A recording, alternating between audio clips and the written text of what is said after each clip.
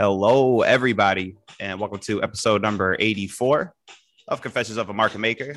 I'm your co-host, Ray, aka All Day Ray, aka Wally Balls, and I'm joined here by my endearing co-host, former market maker, 20 years and current day retail trader, a man who's never worried about the outcome, only worried about his income. He's taught you how to think like a villain, the gorilla of House Street, JJ. Hey, brother, how you doing today? Doing good. How are things across the pound? Ah, London is wonderful. Excellent. Love to hear it. And our guest today has been a professional poker player since the early 2000s, president and founder of BlitzPick, a Web3 sports betting portal, co-host of the NFT Mania show, and he's the best poker playing hip hop artist out there. That's facts. That's facts. I'm talking about Brett Ritchie. Brett, how's it going, man? Doing great, Ray. Thanks for having me on. Man, love that you came on, man. Man, so how's you still writing? You still producing? Making any songs at all? Yeah, I got some music coming probably this summer. So, it's still in the mix, man. I got a couple of songs written. I mostly just freestyle though. So I got some ideas around freestyles and then just slam them up as an NFT and let the ball roll. And slam it up as an NFT, man. I love it, man. Brett, I swear, man, and you'll have to tell me, I could have remembered, like, there's definitely like an interview with you freestyling on ESPN. For the life of me, I couldn't find it though online. Or is this something I'm imagining? Yeah, no, you're right. There was I think it was I did a song we did on ESPN. They did like a video, but then I think it was a 25K shootout. So it was like if you won it was a winner take all event almost. I made the final table. So I did like a freestyle in that interview there. And I did one with Poker News too at some point. So they're out there. I think, I don't know. I'm not even sure if that one's on the internet. Yeah, I was trying to find, maybe it was the Poker News one that I was thinking, because I kept trying to type in ESPN because I remembered it had been years ago. Yeah, it was both. There's like a video on each and like a freestyle on each one too. Yeah. No, that's why it's cool when I saw this guy. I'm like, okay, poker player, likes hip hop, because I freestyle around, I mess around. I'm probably not as as serious with it, but when you with your boys, yeah, it's fun, man. I like doing it. It's fun. That's been more of hip hop's been more of a love for you than, would you say, poker? Yeah, I like them both. I mean, I really like them both. Like, especially poker. I haven't played a ton in the past few years, and so I've been like, I'm excited for this World Series coming up. And I played last World Series, and I haven't played a whole lot in between. So I kind of like now that I'm doing other stuff, so I'm not as like grinding poker as a pro. I really liked grinding poker online as a pro. The money was great, the freedom was awesome. Like up till 2011 Black Friday. And then since then, it was more of a grind. Like I was making less money. It's like you got to travel more. Your hours are worse instead of just doing whatever. So I didn't like it as much. There's a lot of politicking that goes on in the live games, sure.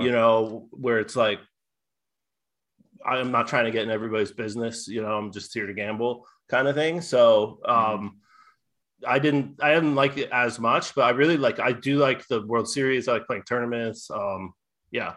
I still like poker a lot. I don't play it so much. Yeah. It becomes a grind after a while. Yeah, and since I still play frequently ish, but yeah, it's way different. I'm more juiced up when I go to play now.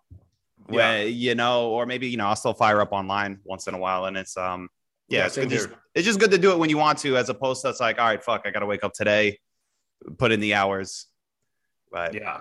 All right. And just reminder to the listeners, you guys would like to join JJ, myself, and the supportive community of traders, you can join us at microefutures.com. Brett, why don't you just tell the listeners that aren't familiar with yourself, just sort of like how you stumbled on to poker and chose this as a career for a little bit. Yeah. So I was in college in the early 2000s, and two things kind of triggered my interest. One was Rounders, which was like a really popular path to getting into poker. People that saw that movie back then. So many people came from watching Rounders.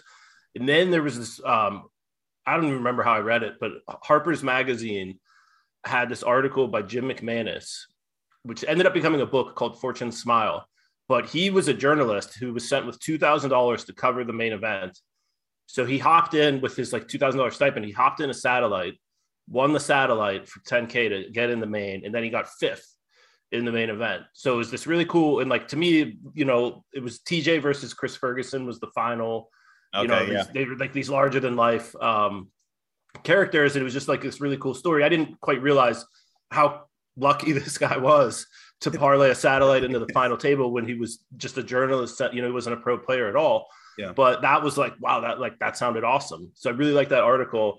So we started playing in college. This is right before Moneymaker. So it's like the year before. And so they still didn't have the whole card cams on TV. Obviously, that got a ton more people in with ESPN. So there weren't, you know, that many people into poker at the time. But we had enough, like, my college was really small. It was only like 1,600 people. But UMass was in the same town, which is like 30,000 or whatever. So we you could find a game. Yeah.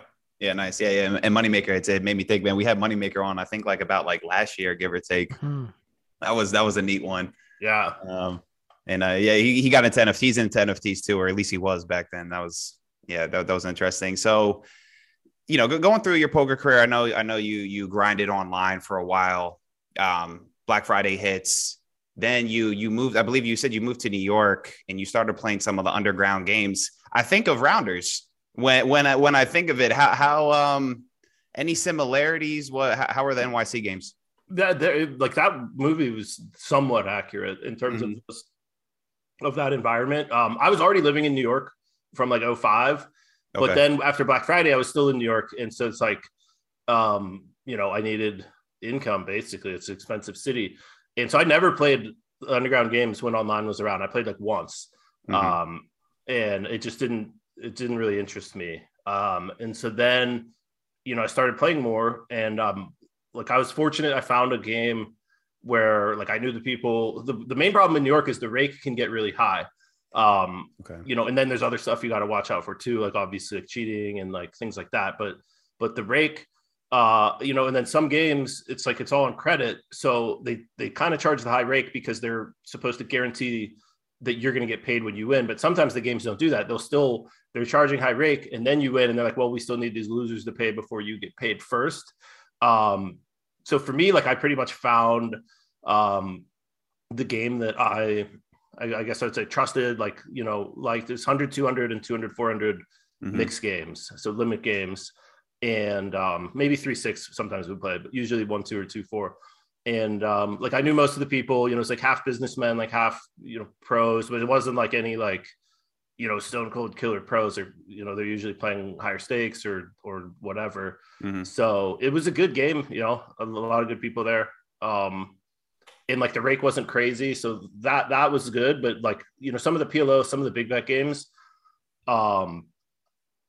yeah, high rake, but you would hear people go on these crazy runs, man. Like random guys are going on like 7-figure runs in some of these games. Like the money gets big, you know. So there's if you can fade the rake and the cheating, and, you know, you can do well for yourself. Yeah. Well, that's what I was wondering as far as like some of like maybe the risks, right? Because it's already enough to like be a winning poker player, and then like having to worry about like, okay, am I getting cheated, or what else is going on around here?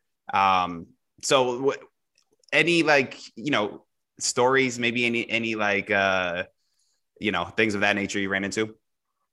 I didn't really like. I mostly played this one game where like I knew the people running it, and like I knew the other, or at least I grew to know the other players in the game.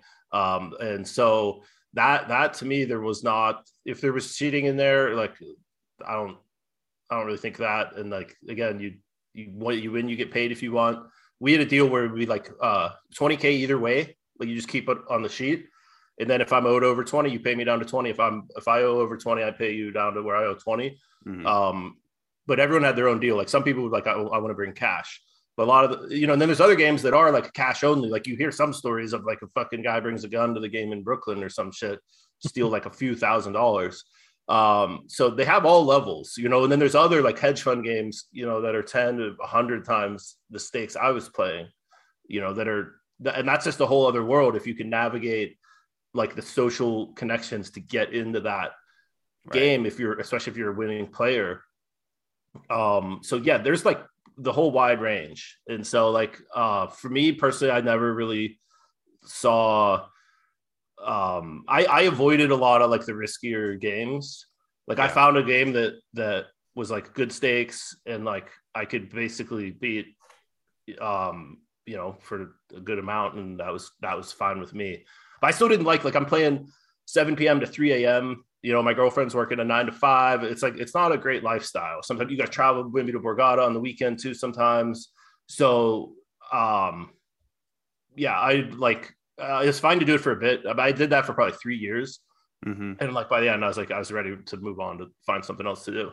Yeah. It makes me think too, Brett, like the lifestyle's tough. When I was dating this girl 3, 4, 5 years ago, I'd be playing through the night and she's a school teacher. And so we've just like never, never seen each other really, but yeah, it's fun. Fun's while it lasts. So yeah, I know you're a mixed game guy. Any games you particularly like that you think you're strongest at? I like stud high and stud high low, probably my two biggest edges. Maybe, I mean, stud high low, I think I play very well, but there's also just a lot of automatic decisions in that game. So there's only so much edge you can have. Stud high, I think, is a more difficult game. So like I'm probably better theoretically at stud 8 or better, but my edge might be bigger in stud high. At least it was online when I was like keeping my poker tracker stats. Just because there's way fewer automatic decisions there. So it's a more interesting game. Makes sense. Probably those. PLO I've done pretty well, and also but both straight PLO and in the mix. Yeah. Well, 7-card stud, there's an extra street of betting, right? Too. So the pots can get big. Yeah. In mix, man, and it's one winner. So like stud high low, it's split. Stud high, like in these mixed tournaments, like I'm playing Dealer's Choice tomorrow. So I'll be picking that game a fair amount. And it's a good game in a tournament. Like if you go on a run in stud high, as you say, you're getting that extra big bet in. It's all one winner take all. So like you can really be kind of off to the races, or vice versa. You can just kind of flame out of the tournament pretty quickly if you start losing those hands. Yeah, it makes sense. Yeah, but I've always enjoyed the split pots like stud 8. I used to play in an OE game, stud 8. Yeah, I like Omaha. OE. Yeah, it's fun. But I guess the split pot nature can bail some people out sometimes, which is sometimes tilting. I'm like, he shouldn't have been in. Omaha 8 is like it's a real popular game. It's the games I played in, it's almost bingo. You have 8 people, 6 of them are seeing the flop, and then the pot's so big that like the only mistake you can make now is to fold. So it's just everyone's just kind of playing bingo to the end. That's why I do. I used to play in a PLO 8 game for a while. That game's fun because you can you can push it a little bit more. You can't you can't get away with just like I'm in the pot, so I'm just see you at showdown like you can in 08. PLO 8 you can get quartered. You find out quickly, the wrong way to do things in that game. Yeah, absolutely. Yeah, fun games.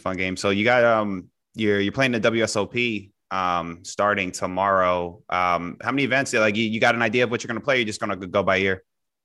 I got my like first week planned out. I'm going to go from there. But yeah, I'm playing 1500 Dealer's Choice, 1500 Omaha 8 or better, 1500 stud, probably the 10K Dealer's Choice, which is Sunday, but I got some stuff to do early in the week, so I'm not sure.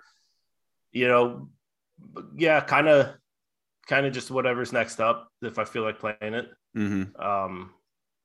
I like some of the mix events, but also I don't mind like the no limit stuff too. I'll play it, but the problem I have in the no limit ones, like the Millionaire Maker and like the Monster Stack, those are great tournaments, but they're really long because they get so many people. So it's like you play 3 days to be making double your money or something, So it's like really high variance and there's this long tournaments, but at the same time, you can turn 1,500 into $1 million in a week if you really catch lightning in a bottle, which is like appealing. And then when you're deep in that tournament, it's a much weaker field than like typically deep in a tournament that's paying $1 million for first. Right. It's not like a 10K at Bellagio where it's going to be tough players. You're going to have at least some level of amateurs there. So yeah, I'll pretty much just play whatever's up, and I haven't done horribly well in tournaments. I'm honestly like break even or losing over like a 15 years sample, which to me, I think not. I think if we ran it back again, I would have done a little better. But it's also like I'm not some amazing tournament player that's just crushing it. So I'm going to kind of get in there, fire some events, see what happens. You know, if I'm just getting killed, maybe I'm like whatever. I'll do something else. But for the most part, yeah, I plan to play a fair amount. Well, you're the main event. I'll always play that. Do you find it like as a cash game player? Because I've primarily been a cash game guy as well. I find the patience, like you mentioned, like, you know, I did like when I went out there, I think I played the one of those tournaments you mentioned, like the Monster or the whatever. And I'm like in day 2. Colossus. Yeah, Colossus. And it's like you got to play 3 days and it's like I could have just grinded cash. I could have just played cash for 3 days to mint cash. You know, it's just. Do you struggle with patience? Do you struggle with like that's what I always did? And then I'd just be like, oh fuck it. Like, I don't know. Patience is one of my strengths, I would say, with poker. Okay. So, or like in trading, I guess in general. So like I don't mind chilling in the tournament. I will agree though, like when I was a pro, like I was a cash pro, I looked at tournaments as a almost entertainment expense, right? And then I had a tournament backer like during the years of where I could play cash on my own, and then I would have a guy like taking on the variance of these tournaments, and it's just like they're really high variance, and you can't count, especially live tournaments. Like maybe you could make a living doing it live, but like I just don't think you can count on it consistently enough. Like unless you're like really good and you play a lot, but then you add in travel expenses, like there's a lot of overhead in this lifestyle. Like I would never want to be like a traveling tournament pro. I've like traveled the circuit, you know, for periods of time. I enjoy that. Like I don't mind going to like whatever, the Iowa random casino for their like week of events. Like I've done that, you know, here and there,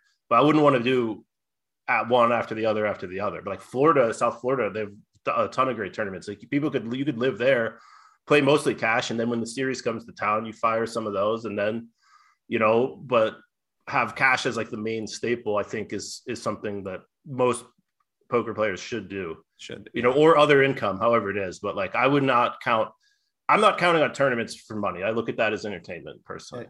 Right. Makes where sense. I can have an edge, where I think I have an edge and I can still make money. That'd be great, you know, to have a 6-figure score coming up in one of these events, but like, I'm not counting on it. Right. Yeah, it makes a ton of sense. Yeah, and there is. Yeah, and I'm down here in Florida, Brett. It's also I'm like actually I'm going down to the Hard Rock later tonight. Yeah. But yeah, it's good. I think I'm gonna start picking up playing some of these tournaments a little bit here and there. All right, last poker thing, because I know, you know, we got most people are traders on here, but I came across this crazy hand, man. You must have been years ago on ESPN, like you versus Phil Hellmuth, and this other girl, and it was Shaq. That was just explain the hand for the listeners, because that was a wild fucking hand. So it's $3,000 no limit buy-in tournament at World Series. Get to the final table. I don't know if it was supposed to be on TV or if because Hellmuth was there they made it on TV. But so it's on ESPN, and we're like I think 7-handed now, and I get kings under the gun, and I have like 16 blinds, so I make it I think like 2.5 blinds. I made it 80. It was 30K big blind. I make it 80. Fold. Beth Shack, who was this amateur lady, she was the wife of Dan Shack, who plays a lot of poker at the time they got divorced. But she was the wife of him. She had Phil Ivey on the rail also. But she was very amateur. Like she didn't understand a lot. Like she just didn't really play poker. Whatever. She moves all in for like 550. I'd made it 80 with king. So I'm immediately like, yes. Phil Hellmuth has 90K, and he's very next to act after her. He immediately shoves his chips in. He starts this big celebration, like quarter of a second, honey. I'm all in. And the dealer splits those two also. So comes back to me. I'm like, I know he has aces. Like he's making like, it very clear because it's the amount of money left for me. It's so he might have had 110, but like I made it 80. So either way, it was so irrelevant what his like remaining chips were. He wants me to fold. So he's making this huge commotion, you know, and then I'm like, okay, well, I know he has aces. I have kings. I don't really respect, you know, Beth's poker ability at all. So I didn't really pay any attention to her. Meanwhile, she's going to the crowd. She's doing the aces dance. So I look like this total idiot. Or if there's 3 cameras on her, the dealer splits her and Hellmuth too, right? So he commands all this attention. So I kind of just immediately brushed her off. And, whatever, long story short, they both have aces. I called with kings. I'm out in seventh. I look like a total idiot. They didn't do me any favors with editing. I'll say that. Like, they didn't show that Helmuth had no chips. So it looked even worse. Yeah. I knew at least one of them had aces. It is what it is. I don't, I wish I'd paid more attention to her, but like the thought process based on the information I was receiving, I could have done a better job hunting for more information. I made a good decision. Yeah. I mean, have you ever folded kings pre-flop? No, but now I can't. I got to go down with the ship every time. I don't play enough no limit to where like I would, but like we're 9-handed there, and under the gun goes all in for 100,000. The next guy goes all in for 300,000. Fold goes to Beth. She then asks that 300,000 guy, "Are you making a move?" Which shows like you can't be making a move there. The first guy's already all in. Now this guy's all in. There's no move to be made. Like, yeah, there are like you can't make a move on a guy that's already all in. And then she went jammed 750 with ace queen with 3 other 750 stacks behind her, which to me is that's a fold. But that was like the level of she just didn't understand like basic concepts of poker. So then I just I discounted her. I didn't pay attention. And no, I've still never folded kings. But I haven't played that much. I'm not saying I wouldn't, but yeah. I think that's on the I don't think I've ever folded kings. Maybe once, maybe. Like, you got to have a crazy read, I feel like, on somebody. Yeah. But what year was that? Because like that watching it now, to me, it was just so ridiculous. Like they're celebrating and like you're still in the fucking hand. Like, it's the decision's still on you. It was so outrageous. Yeah, 05, 07, somewhere in there. Oh, that makes sense, because those years were crazy. Those years were fucking nuts, man. Yeah. Do you miss those days? Do you ever like look back on those days and we're like, wow, man, like that was something? Yeah, it was great. It honestly, like, the NFT world kind of reminded me of that. Last year, like, reminded me of the early poker days, where it's like, everyone was sort of figuring it out together with crazy money at stake. The people, you could beat pretty high stakes games without a whole lot of study back then. And then obviously over time, the market gets more sophisticated and you have to level up, Yeah. No, it sure has got a lot more sophisticated. So after poker, not after poker, but yeah, like as you're kind of transitioning to doing other stuff, I know DFS caught your attention. So tell us a little bit about your interest in DFS, and like, where you've done with that. Yeah, so like 2014 or so, I've been playing like for 3 years these underground New York games mostly, and I was like looking for something else to do, and so DFS started playing that, just casually, and I was like, this feels a lot like poker, right? And so I then was like, I want to be on the industry side this time. I saw like you did well on the player side in poker, but like the big money, the people that really made a ton of money made it on the industry side. So I was like, all right, I want to go to industry side. So I'm in New York. Both FanDuel and DraftKings were there. I had friends there. So I went to interview at those places. I was like, I want to, basically just get a job because I was this poker player. So like, just let me fucking see if I can just get a job and then see how that goes. And start interviewing, and it's like, they had like 100 employees already. So I was like, I'm a gambler, I'm used to having like all my, action, or like a lot of the upside at least. So I was like, I don't really want to be employee 100. Like, there's no upside there. Turns out, like, if it went to DraftKings, I'm sure that probably still would have worked out very well. FanDuel, no. And then I was basically like, during that process, like, I was still casually playing, but I was like, there's not a good mobile experience for, like, I would go out to dinner with my girlfriend, right? She's off work. I'm about to go play poker. So I want to throw like a baseball or basketball lineup in. She's yelling at me, get off your phone. I'll be like studying on my phone. She's yelling at me, like, get off your phone and pay attention to me. Like, we only have an hour to hang out today, which is like a very valid criticism.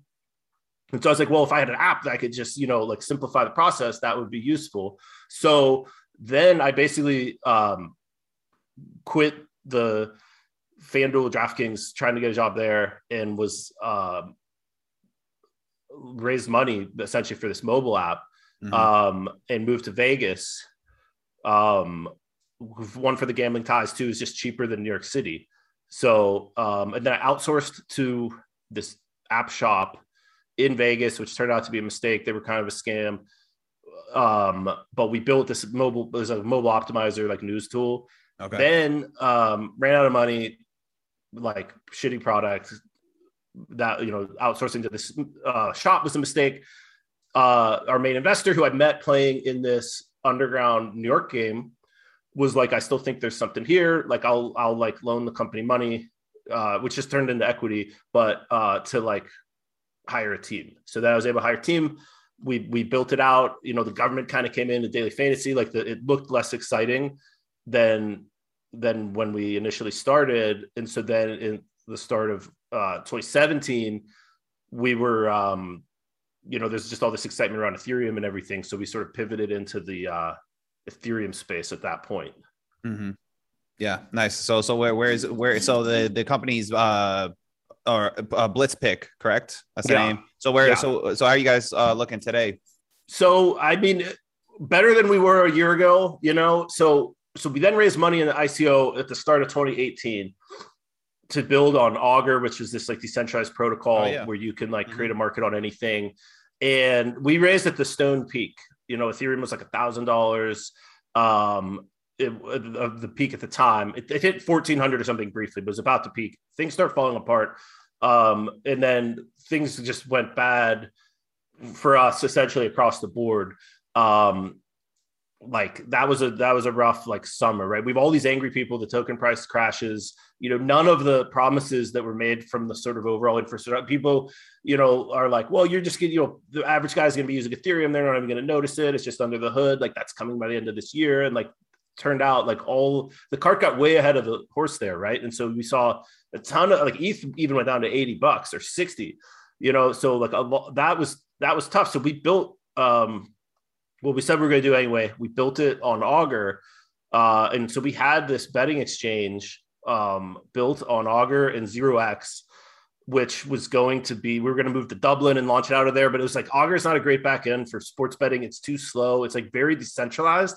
But when I bet, I want to just, hey, the Falcons won. Where's my money? Augur, well, you got to wait 2 days to make sure that they really won. No one's trying to do that. So some bad design decisions in there. So then into 2019, we're out of money again. The people are burnt out. Like some of the people, I mean, their fucking devs are getting death threats, like you fucking, like some of these people, extreme scumbags, like, and I know them, like we have friends of friends, and some of the shit they tried to pull was crazy. Like there's one guy, it doesn't matter, but he's in prison right now.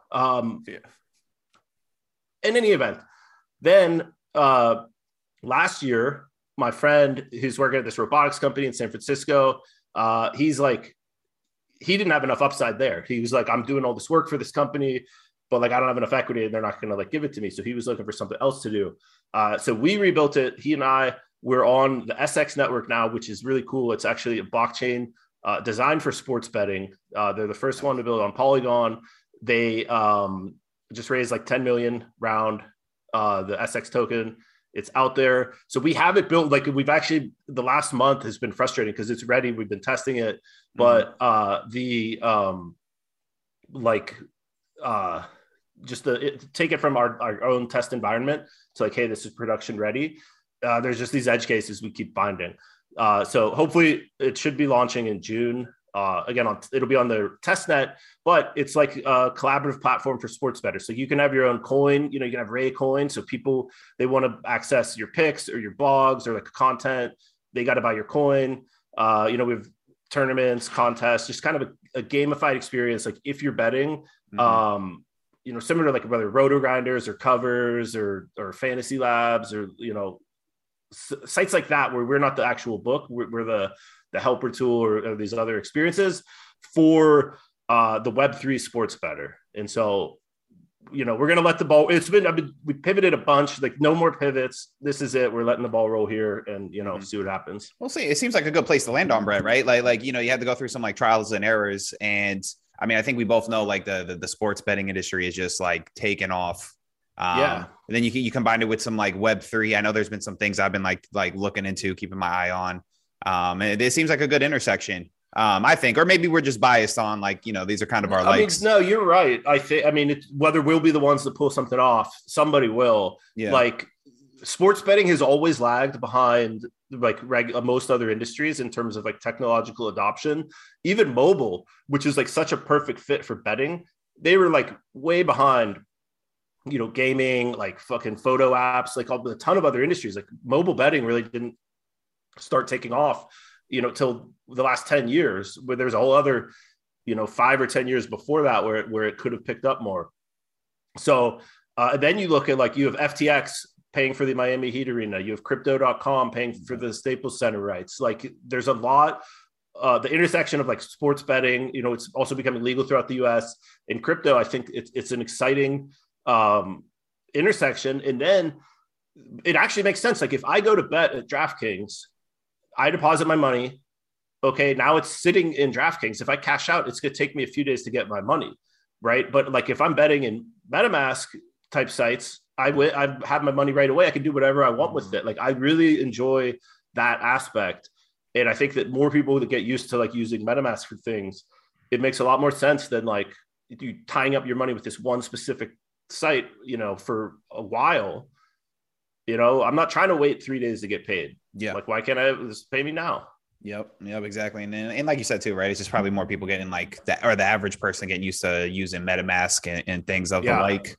Do you think we're going to start seeing some? Because I'm not sure if this was kind of like because I remember looking into Augur years ago because it caught my attention at first. I don't know if they offer it, but you think we're going to start seeting like peer-to-peer betting, like where I could like post something and then anyone who wants to take the other that exists. So it's on SportX, which is they built the SX network. So those are the guys we've partnered with. It's like Betfair, but they have a specific they have like a list of events and markets, right? So for the NBA, they have spread, money line, and total, right? They don't go into like a lot of exotic stuff, especially, but they do pretty good volume. Like regular season NBA, they would do, 5-6 figures of volume on a game. I'm sure with the finals coming up, it'll be 6, maybe 7 figures of volume there.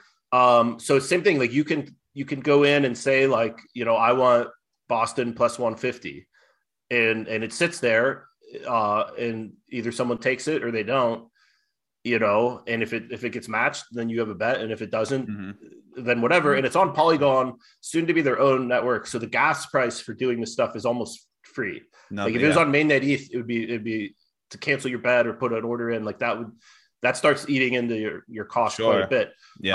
But it's really cheap. So it's like their volumes are going up. So it's the kind of thing that it makes a lot of sense.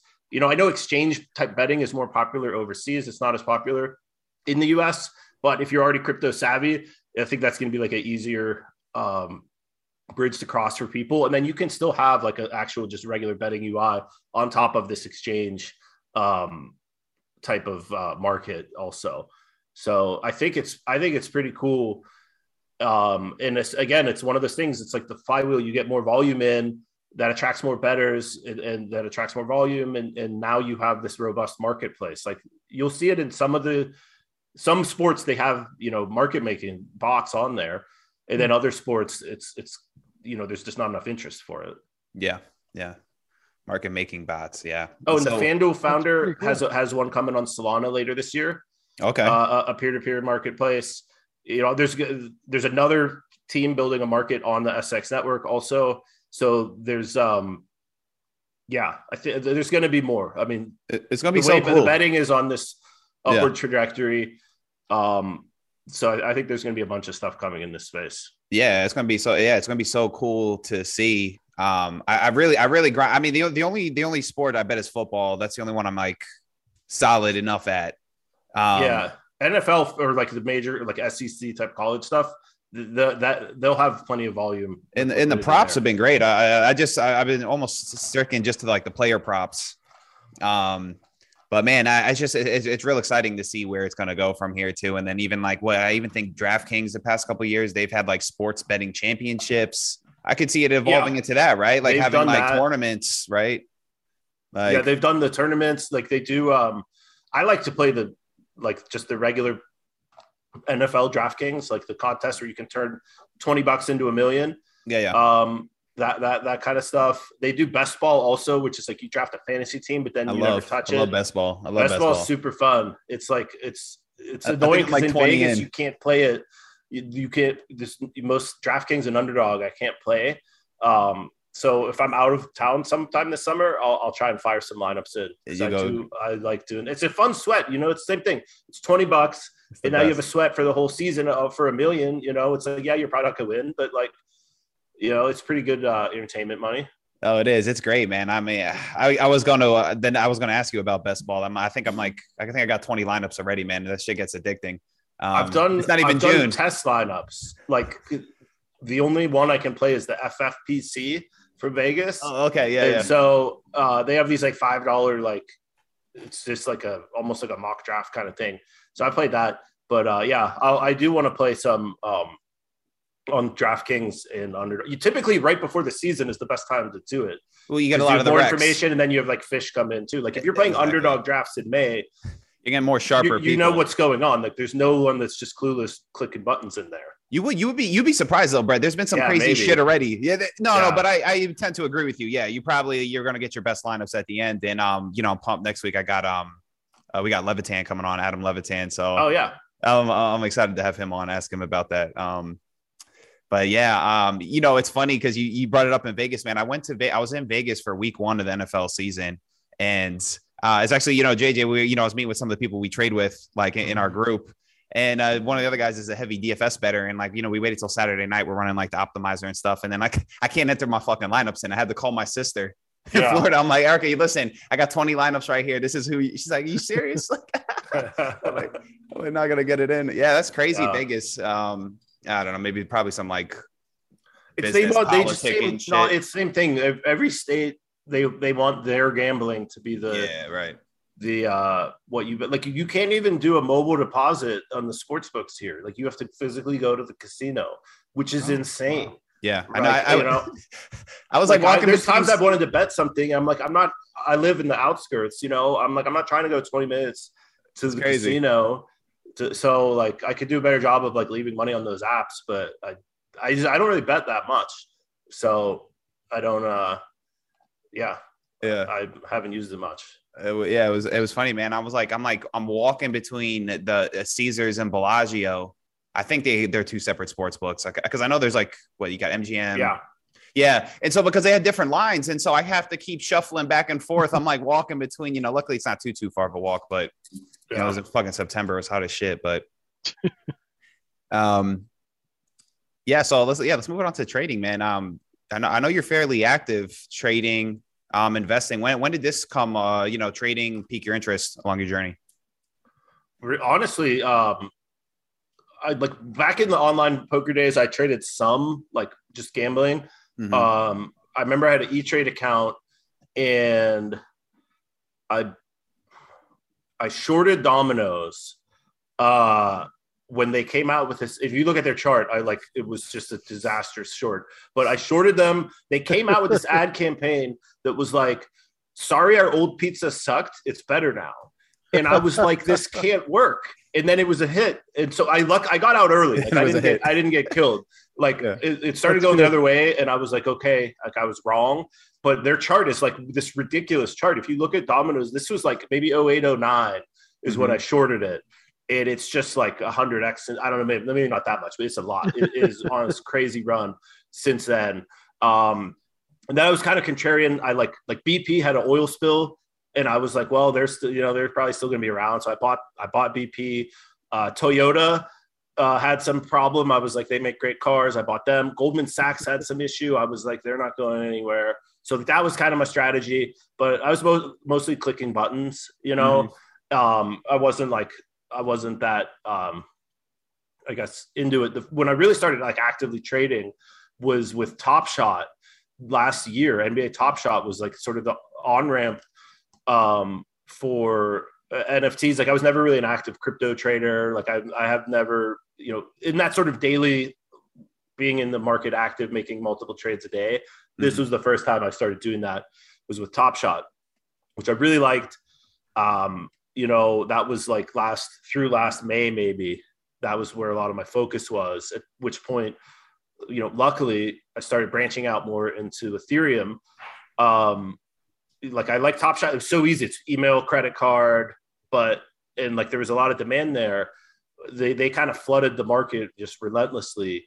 Crazy. And so like I'm trying to make money. Like that's not like my sole motivation here, but like I want to at least like have the chance to make money. Like I'm trying to make good trading decisions. But like also like I'm trying to do, focus in areas like I find enjoyable. Like I'm not just like mercilessly, like I have to just try and hunt whatever my biggest edge is. But with Top Shot is like at some point, I was kind of like, this is just not a good place for me to put my money or time. Yeah. So I still have some I'm just holding, but for the most part, I'm pretty over that. But yeah, branched out into Ethereum. And then again, like that was a crazy summer where I like didn't leave my computer some days. I would order DoorDash in the morning and like just trade 18 hours. It's like, it's really fun. These markets are great when there's like excitement, when there's liquidity, and so like, since then it's like I've seen how certain sets can just get totally dead. Like the volume will just go to zero when other stuff is going crazy. So, a lot of lessons from poker apply, like bankroll management. You can't just go all in on one project, spread it around. And, but it's fun. It's like a very Wild West environment, which I like, where, which is great, like people had less of an idea what was going on with everyone's kind of, figuring it out on the fly, and like I've been dead wrong about a ton of things. I sold Bored Apes. I'm not even gonna say where I sold them, but it was like 2 ETH, it's like, I never thought they were going to hit 100, plus the airdrops or whatever. Crazy. So like even something like that, I would have sold it 10 other times along the way also. Yeah. I love them. Wild West. And it, it was cool for me to hear you say it's like reminded you of poker, like the early days of poker a little bit. Cause I had the same thought too. And, like I was telling you before the podcast, I was a little bit younger and I really miss like the real boom years of poker. And like once I saw NFTs and stuff coming up last year, I'm like, I'm not missing this shit. Like if this is gonna, I'm like, I'm not gonna get into it. But it's funny, man. I told, you bring up the Bored Apes. I couldn't bring myself to do it, to buy them. But I told my boy, I'm like, you're probably gonna do well on it. Like he bought like 3 of them. I'm like, you're probably gonna do good, but I just can't. I don't know. It just wasn't for me, I guess. But this is the question I wanted to ask you, man, because I know you're. I follow you on Twitter and I do like following you to kind of be like clued in just to see how you're thinking about NFTs and stuff like that. How do you, because there's a lot of people out there that don't just like, how's their value in a picture of an ape? How is their value? Like, how do you go about like sussing out like what you want to buy?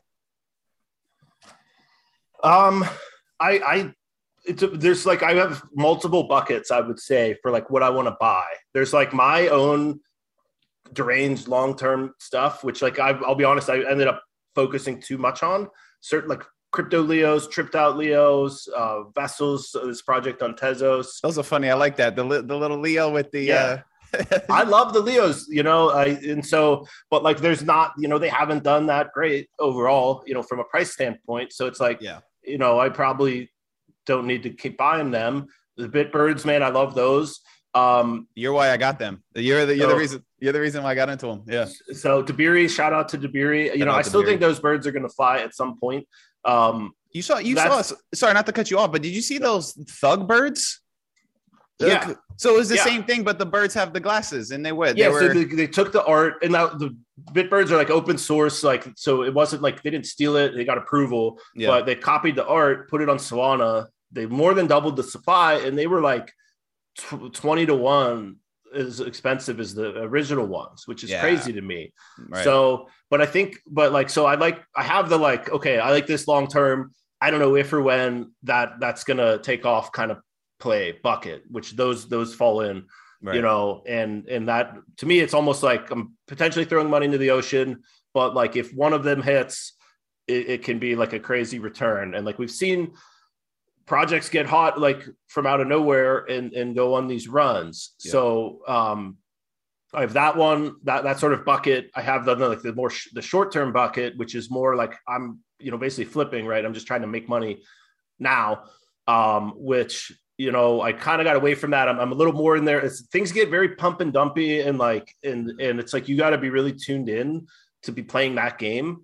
And so if I don't have time to that's a full-time grind in itself. I don't have time to commit to that. I'm more just like, I'm going to sit in ETH. I'm going to have the NFTs I already have. Like right now with the World Series coming up, and market's been pretty shaky.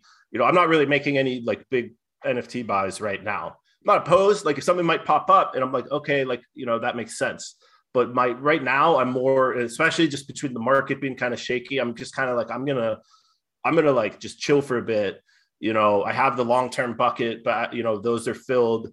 The short-term is more like empty or moved into ETH. I would say there's not a whole lot I'm holding that I'm like trying to actively sell right now. Mm-hmm. And then I guess the third bucket would be kind of a more medium-term type of play where like I like it, but like if it does start running, there's always a price. I mean, there's always a price for anything, but like, yeah, that's kind of how I try, and there's no like super strict regimen, but I try and mix it up because I love illiquid deranged plays like more than most. And so it's like, I get myself in trouble because I'm just blasting 2 ETH at some total nonsense. And it's like, maybe that could have been used for literally anything else. Yeah. But it is what it is. No, I definitely got caught in some of those because JJ, the NFT market it's not definitely not as liquid, and so you might find yourself caught in something, and I'm like, all right, fuck, I guess I'm just holding. Yeah. There's a good saying I like for NFTs, which is sell on the way up or never sell. Like the liquidity can dry up so fast in here where it's like you're just you have a zero. Well, it's a completely retail based marketplace, right? So there's liquidity is created by institutions because they have an agenda to push product. So that makes sense. Now Ray got into the NFTs. Like, I mean, I remember you were like one of the early adopters. So you had like a really good cost basis on a lot of that stuff that you got. You were like one of the first ones in. So your cost basis was one of the lower cost basis. So that, that probably helped out a lot. But the late chasers are the ones, in any market that end up getting burned. Yeah. And I've done that too, though. Like I've taken profit from being early.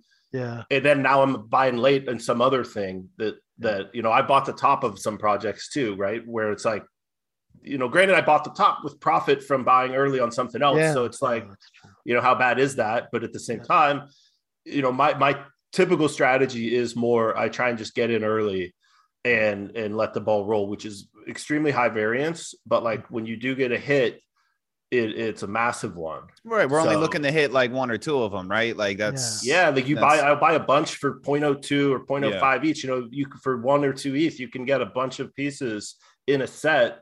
And then like I typically rather do that than buy like 1-2 ETH NFT. I'd rather get a bunch, spread it out. Yeah. But now that 2 ETH NFT could have been in Azuki that went from 2 to 30, right? Which did way better than the 2 ETH I did, which I fired into some junk that like didn't even sell out. Yeah. So it's high risk, high reward kind of approach, but that's typically how I like to do it. Yeah, for sure. Yeah. And, I remember with the birds too, like the, what I like about it is like the supply, right? Like, so it's just like trading too, JJ, it's all supply and demand. That's what it is. And think there's 1,500 birds. Yeah. 1,500. And they were, like it's pre-Bored Ape, which I think matters, that's such a big moment in NFTs that I think, hey, we were before them counts for something. I think that one of the things that's been hurting those birds is it's on the OpenSea storefront contracts. If you go on Looks Rare, if you go on X2Y2, it's like, it doesn't look great. Mm-hmm. And so only if you're on OpenSea, it's like, oh, I see what this is. But Dabiri, the founder, has been planning to migrate to a new contract. He's got some ideas there. And so I think it's like, again, that's the thing. Like, I feel pretty comfortable that those at some point will do, well, and too, Brett, if there's a run on them, there's only 1,500. So the price that's what he's talking about. Like do nothing price. It's like those stocks that get short squeezed. right? Yeah. Nothing goes parabolic. So, maybe we're being wishful here, but I could see it. It's definitely wishful. Like, I would say the likely scenario is that it's you might dust. be 0.05 out here and there. Yeah. But there is a world, right, where they get hot. Oh, these like clean OG pixelated birds, where the guy's been around forever. They launched over 100 derivatives, including Thugbirds, and like now he did this other innovative thing with this new contract, getting it off the OpenSea storefront. I see the path. So like I have a lot. I think I have like 50 of these. So I bid last summer. I was bidding on rares because like it was when it was kind of dead. So I would like to see it do well, obviously. There's a reasonable chance that it never goes anywhere. But like I also see that path where they pop off. Yeah. You might have to put a group together, buy up all the supply, and jam the damn thing. Yeah, we might just have to. It might happen. You never know. My specialty is short squeezes, so I'll help out. What the hell? Yeah. Well, what's funny too, JJ. I remember us talking about this, like, because now, I think right, we've seen a lot more maybe like bad actors or like scams, whatever. I remember JJ. I remember us talking about this like a year ago. Like, it's just the night how naive some people could be. Like when there's a lot of money at stake, there's going to be people pushing the boundaries a little bit here. Very true. Oh God. Yeah, 30 years in this business, I've seen some pretty crazy things. So yeah, it's and now in these markets and this stuff that you guys are in, there's no regulation, there's no oversight. Yeah. It was very Wild West. Yeah, it's like pink sheet stocks in the 1990s. It's like online poker for me though, because I was playing like random offshore sites, in 05, 06. Like none of them were regulated either. There's times I'd be sweating out a wire. I remember one time I might have had 3K to my name, and then like I had 100K on this like random offshore site. So it was like 98% of my net worth was just on this, and I cashed out. I was like, I hope I get it. Yeah. Wow. Amazing. Yeah, talk about a sweat. That's a good sweat. That is. I got it though, so it was all good. There we go. Cool. Brett. Any I guess like in the NFT space, do you I guess we have like the profile pictures, the PFPs, gaming, collectibles. Is there anyone you kind of gravitate towards? You prefer over the other? Yeah, there's actually. So I like gaming, but that also is very pump and dumpy. Like now you got to be on top of it. Like I have one friend that only focuses on gaming NFTs. Like he just doesn't do anything else because there's enough going on there. So I'm kind of not as into that now. The one category that I'm actually quite interested in is lore-based NFTs or like world building, right? If you look at like J.K. Rowling or like George R.R. Martin, right? They built these massive intellectual properties, really just with their mind and writing these books. And so I think like the sort of media approach of like, what if the next big, I guess not content, but like, a big like franchise type of what if something like a story like that comes through an NFT project? I think that the upside there is tremendous. If you could somehow find the next J.K. Rowling is her Genesis NFT, big ifs across the board. But like, if that reward is massive. So that's the kind of, and it's also like, that's not a lot of people are focused there right now. So I'm not saying I found any of them, but I like projects that are taking on that, like the sort of entertainment trajectory, because like the cycle of like the value in our project is shipping another JPEG or whatever. It's like, with Bored Apes, they've done a great job so far, but like now they're these really ambitious gaming metaverse plans. Yeah. I don't know, like that seems like it's going to be hard to pull off. But if somebody's like, here's a story where these NFTs are like, the characters are like woven into this fabric of this environment I'm creating, that's exciting to me, because I think there will be some big winners in that space. Yeah, for sure. Yeah, no, that is interesting. I've seen a few of them, and I even I was even looking at it because I like Method Man right? But they're doing this project. It's like Method Man. It's like a comic.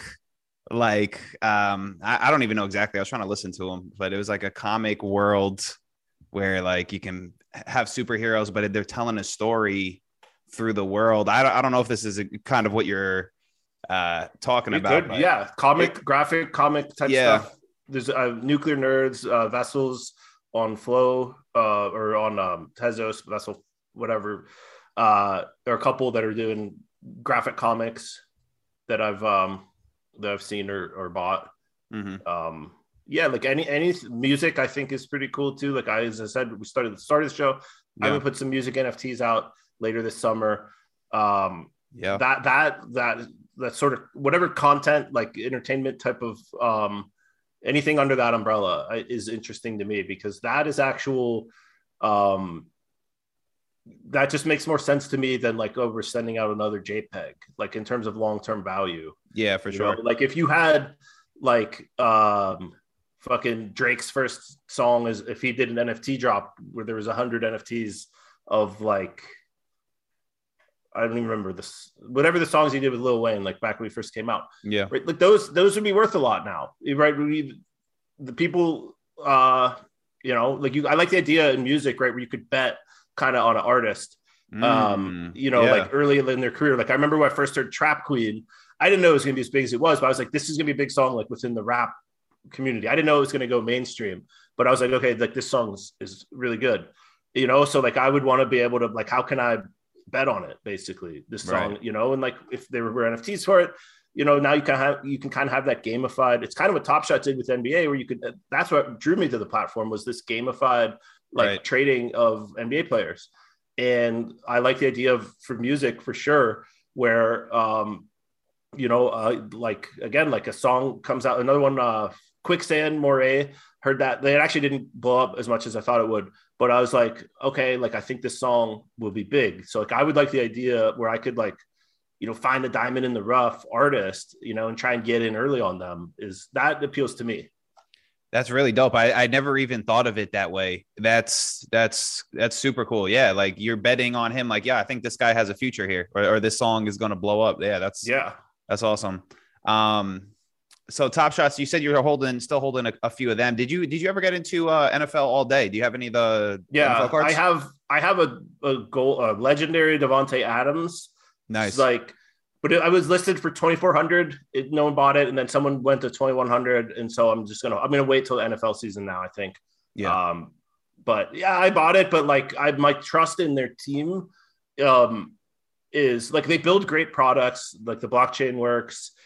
I really like it from a retail onboarding standpoint. I actually have a bunch of Hoodlums, which is a PFP project on Flow blockchain. But in terms of like Dapper, for me, putting more money into I'm basically not depositing money. Like if I make some sales, I might shuffle some around, but it doesn't, their goal is not aligned with mine in terms of like the supply of their sets, from what I've seen repeatedly. Yeah. Well, at least they seem like they've done a better job with the NFL, at least, like, because I went back, because I stopped looking at my Top Shots a long time ago. And then I go back and I'm looking at some of the comments are like 50,000 supply, 40,000 supply. At least the comments in the NFL is like, I think 10K, maybe some of them even a little bit less. So. Yeah. So I just bought packs, like whenever they came up, I would buy the pack. Yeah. And so NFL season's coming up. Like my plan is like, I'm not going to deposit, I don't think, but I'll, sell Top Shot, maybe roll it back into NFL. I haven't bought much in that marketplace, but, if they do a better job managing supply, it could be good. NFL is very popular. Like their products are good. Like the Top Shot product to me is really good. Yeah. Like they can build a good website. They build a good blockchain that works, but they really is the supply issue is the main problem most people had, but it's really hard. Like they had complete lightning in a bottle a year ago. 13 months ago, like what every product dreams of, NBA players are shouting it out. It's like the cultural, like, this is it. And then they raised 350 million, which to me is like, okay, you can now play the long-term game. Like you don't need to focus on short-term revenue. with this kind of war chest, and then they just like cranked up the, like, we need to maximize our revenue as much as possible and just kept flooding out packs, which made Top Shot a lot more money. But like, maybe they made 50 million extra on top of the 350. Like, to me, it doesn't, like, it's not worth it. And then they drove away all these influential people from their platform. So like, I don't understand like the business logic there. But again, I haven't done anything either. I've flopped basically on my own business endeavors. So, who am I to judge? But that's still how I see it. It's like, it doesn't make sense. Yep. Well, let's hope, man. I'm just betting on, I think it's essentially just a bet on the digital collectible market, right? Because it makes so much more sense than having a physical card, at least in my opinion. I get there's still a market for a physical card, right? But you gotta have to get it graded. Like, one of my boys has like over like 250 of like the original Pokemon cards. And the process for us to like go sell this is a fucking pain in the ass. You know what I mean? Yeah. And then you have to like meet up with people. Like, at least with this, it's like, seamless transactions. So let's hope with the NFL, I just, like you were talking about before, just spreading out small bets, man. I just scooped up all the rookies last year. Waddle, Jamar Chase. I'm just going for all rookie cards. Yeah. And just hold on to them. That's smart. I mean, those are the ones that blew up in Top Shot, and like in the traditional market, the rookie card is like what always holds value. So I'll give it. I mean, I'll look at it. I'll give it another shot. I like the NFL a lot. I like NFTs a lot. It's like, there's no reason I couldn't be an active participant on that platform. It's just my, like, one component is like, I would like to be able to make money. And so if I feel that is like very unlikely the way the platform's set up, I'm going to be less likely to go, spend money on it.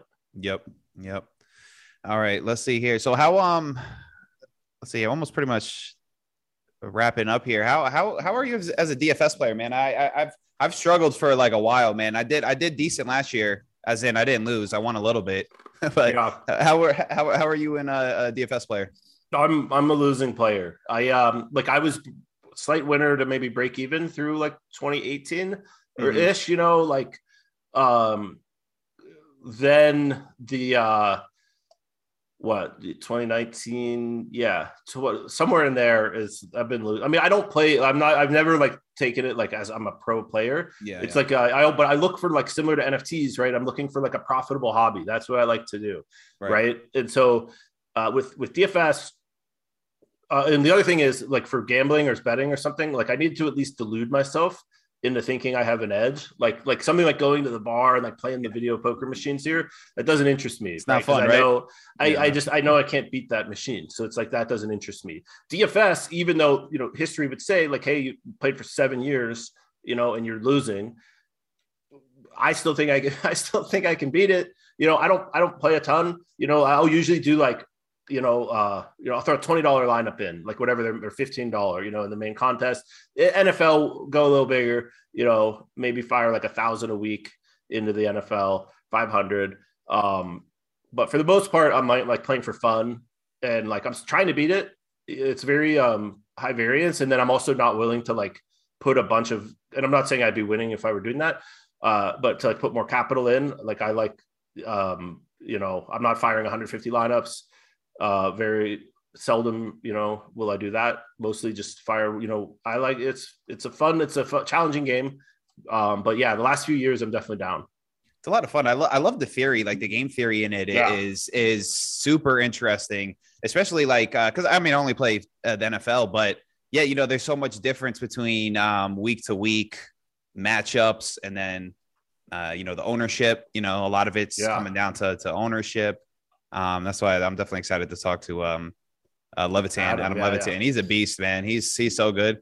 But it was funny, man. Like I had a good sweat like this year, and I was at the Dolphins game Thursday night. They're playing Baltimore, and Brett, I got a son. I got my son with me to meet him at the game, and Miami's actually like blowing them out. It's not even close, but there's one drive left.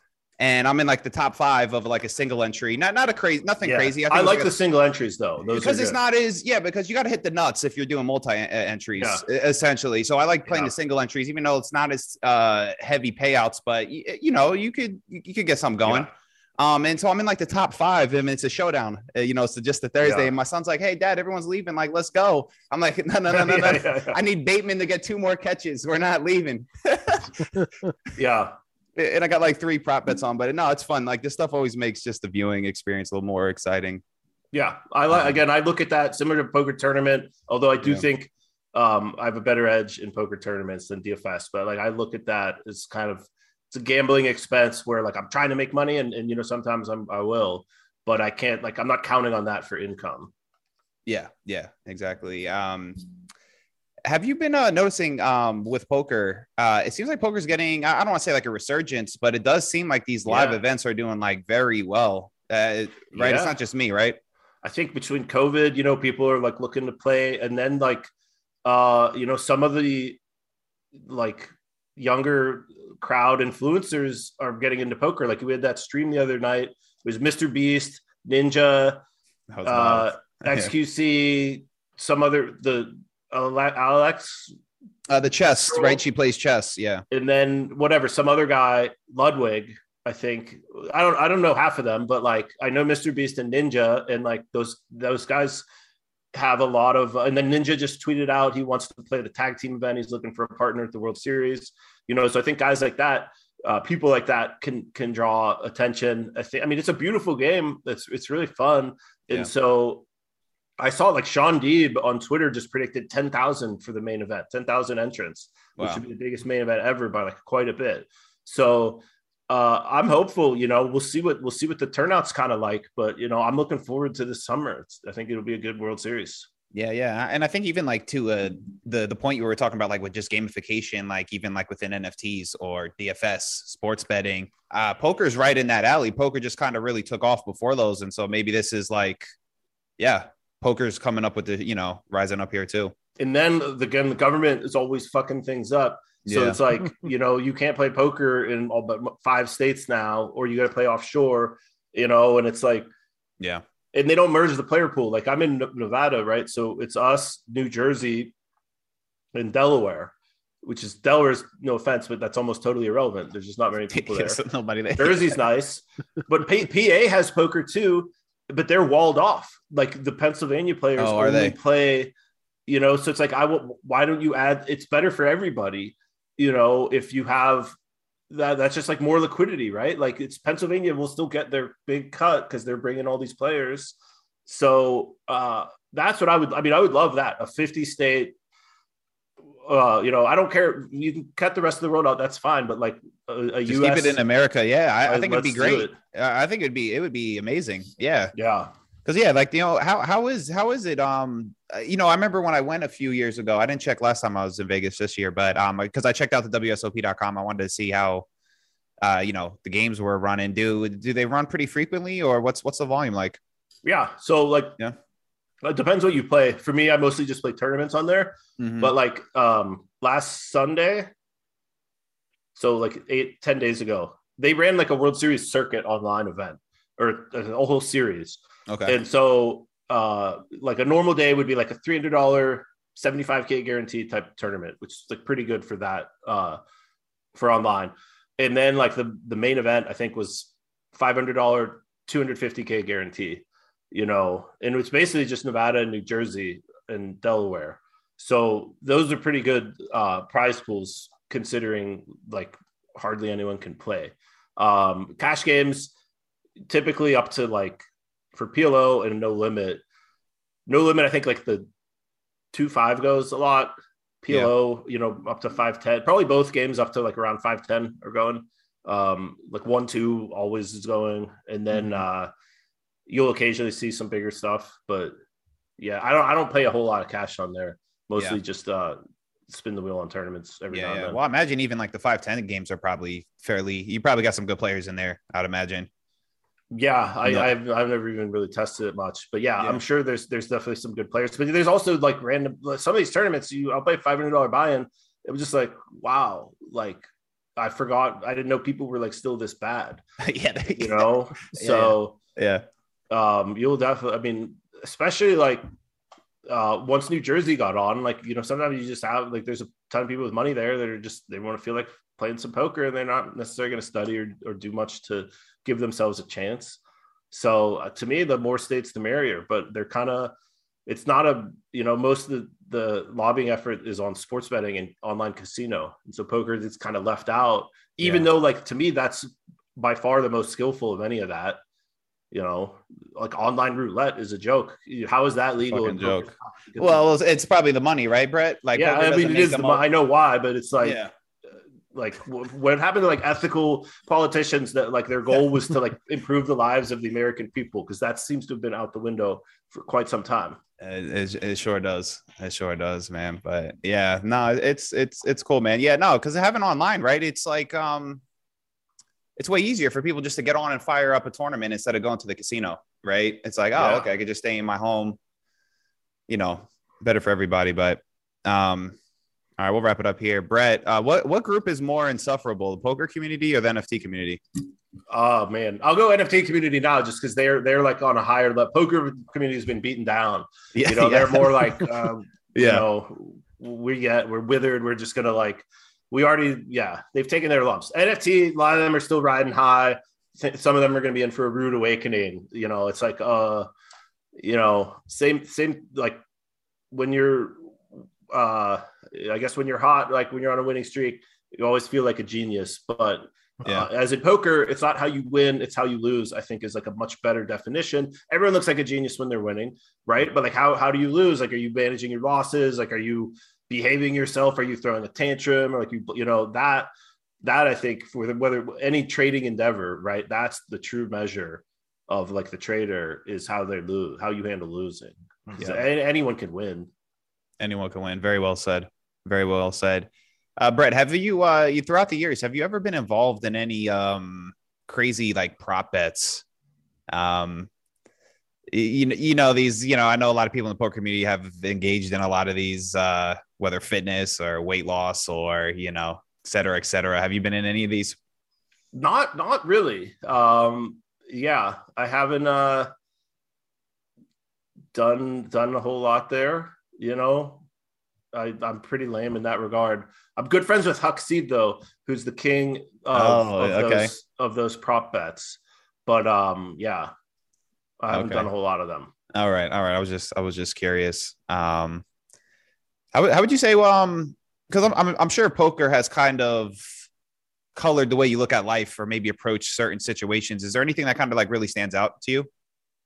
I mean, to me, I think it's a beautiful game for like, you have to make a quick decision when faced with imperfect information.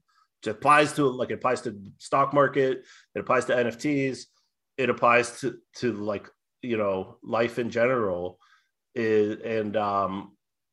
Basically just process information, make a decision based on it, right? You don't have time to research to make sure you have the perfect, again, that's why it's imperfect information, and then let the ball roll and then trust your process, whether it works out or it doesn't. You can kind of recalibrate, but keep looking to the future. Don't get bogged back. Oh, well, that's, if they didn't call with jacks, then I would have had, it doesn't matter. That hand's over, right? So keep it moving. Yep. Keep it moving. I was curious if you've heard this song, man. I haven't heard anyone talk about it like in the poker world. There's a song. I don't know if you're a fan of Ghostface Killer. He has a song on one of his albums. It's called Poker Face. And to me, I always thought it was one of the best. I wanted you to listen to it, like, later on, message me what you think about it. Yeah, I'll check it out. I don't think I know that one. They used to play it, so I had to look it up. I'm like, damn, like I guess he used to play like 510 at the Borgata. I don't know. I know you've probably been in and around there. I've been to the Borgata, I don't know, probably 100 times maybe, but it didn't seem like that much because it's over a lot of years. I usually go like once a month. But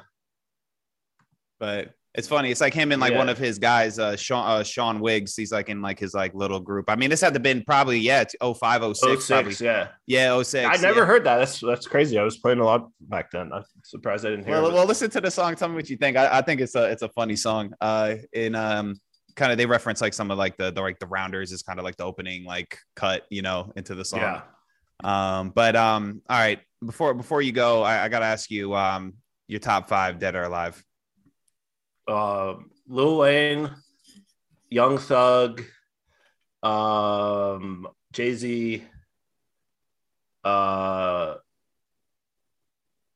gonna go Drake and Birdman. And Birdman in a Benz with the duffel stuff. Even in old school, baby. Birdman, I love it, man. I love Birdman's still hot. He's got a song Still Hot. He just came out a couple years ago. He's fire, man. And by the way, you put him up against any guys from his era, right? His age, other than Jay-Z. You know, I think he beats the whole catalog of Rakim or somebody. You know, like they're the same age. To me, Birdman's way better. Birdman, you know, man, I remember him and Manny Fresh, man. Oh, back in the timers. Day. Yeah, the big timers, man. Oh shit. Oh, I remember that shit. Oh, bringing it back, man. Brett, man, I really appreciate you, man. So that's guys. That's going to conclude today's episode of Confessions of a Market Maker. If you guys enjoyed the show, please rate and review it for us. If you'd like to join a professional, supportive community of traders, you can join us at microefutures.com. Brett, tell listeners where they can find you and anything else you want them to know. Yeah, Brett Ritchie on Twitter. It's about all you need to know. Thanks for having me on, Ray. Thanks for coming on, man. Had a lot of fun. JJ, any parting words? Thanks for being with us. Really appreciate it. Drop some nice knowledge. Thank you. Thanks, JJ. Yes, Brett. Good luck. Good luck in the World Series, man. Thank you. All right, guys. So for Brett Ritchie, I'm Paulie Walnuts. He's the Gorilla House Street. You stop so.